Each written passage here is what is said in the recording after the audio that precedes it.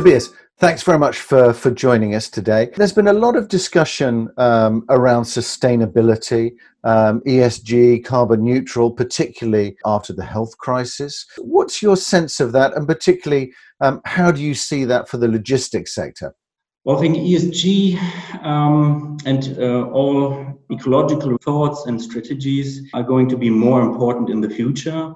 The crisis forced everyone to rethink their strategies, and ecological reasons are important. As you can see, the corona demonstrated that the supply can be weakened very fast. So all the views are going to the thoughts: how can we adapt better to the future? And in our view, from the Garbe view, is when we provide new space, investment products, or developing new distribution centers, that does not always have to be a new construction, because there are so many already existent warehouses available. Okay, there might not be very shiny and very the newest one, but they already produced carbon dioxide a long time ago.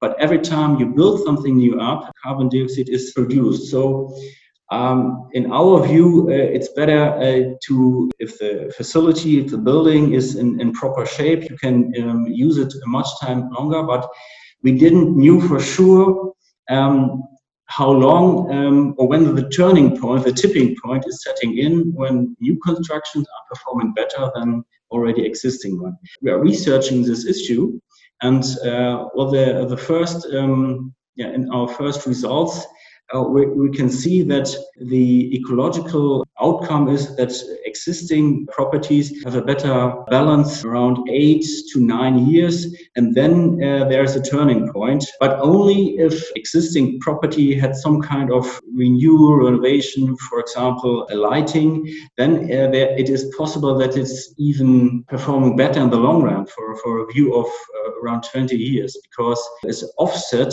because they had sunk costs of carbon dioxide, as we call it, on a historical basis, and the new built properties, they emit new carbon dioxide. So the footprint is for some years better with existing properties. And so every time we're looking into providing space for a tenant, or we have an inquiry, then we're saying, okay, just take a look. We have some existing building. Is it a way for you to use the space? Even, for example, if it's some kind of last mile inquiry or use the tenant has, then it's even better, because what we identified in the last years is because of the scarcity of the land plots available, the newer built properties are tending to be more outside of the city centers. So even if they're on the energy consumption is more efficient, then the driving distance for the lorries and trucks is not taken into account. And of course, there are some other topics you have also keep in mind. For example, that you have to conserve land plots, conservation versus existing land plots. So that is it's a whole new area of research we are conducting right now. Everything is pretty new to us as well. In terms of the results, we're thinking about it since several years, and it's our strategy. But now we can prove it.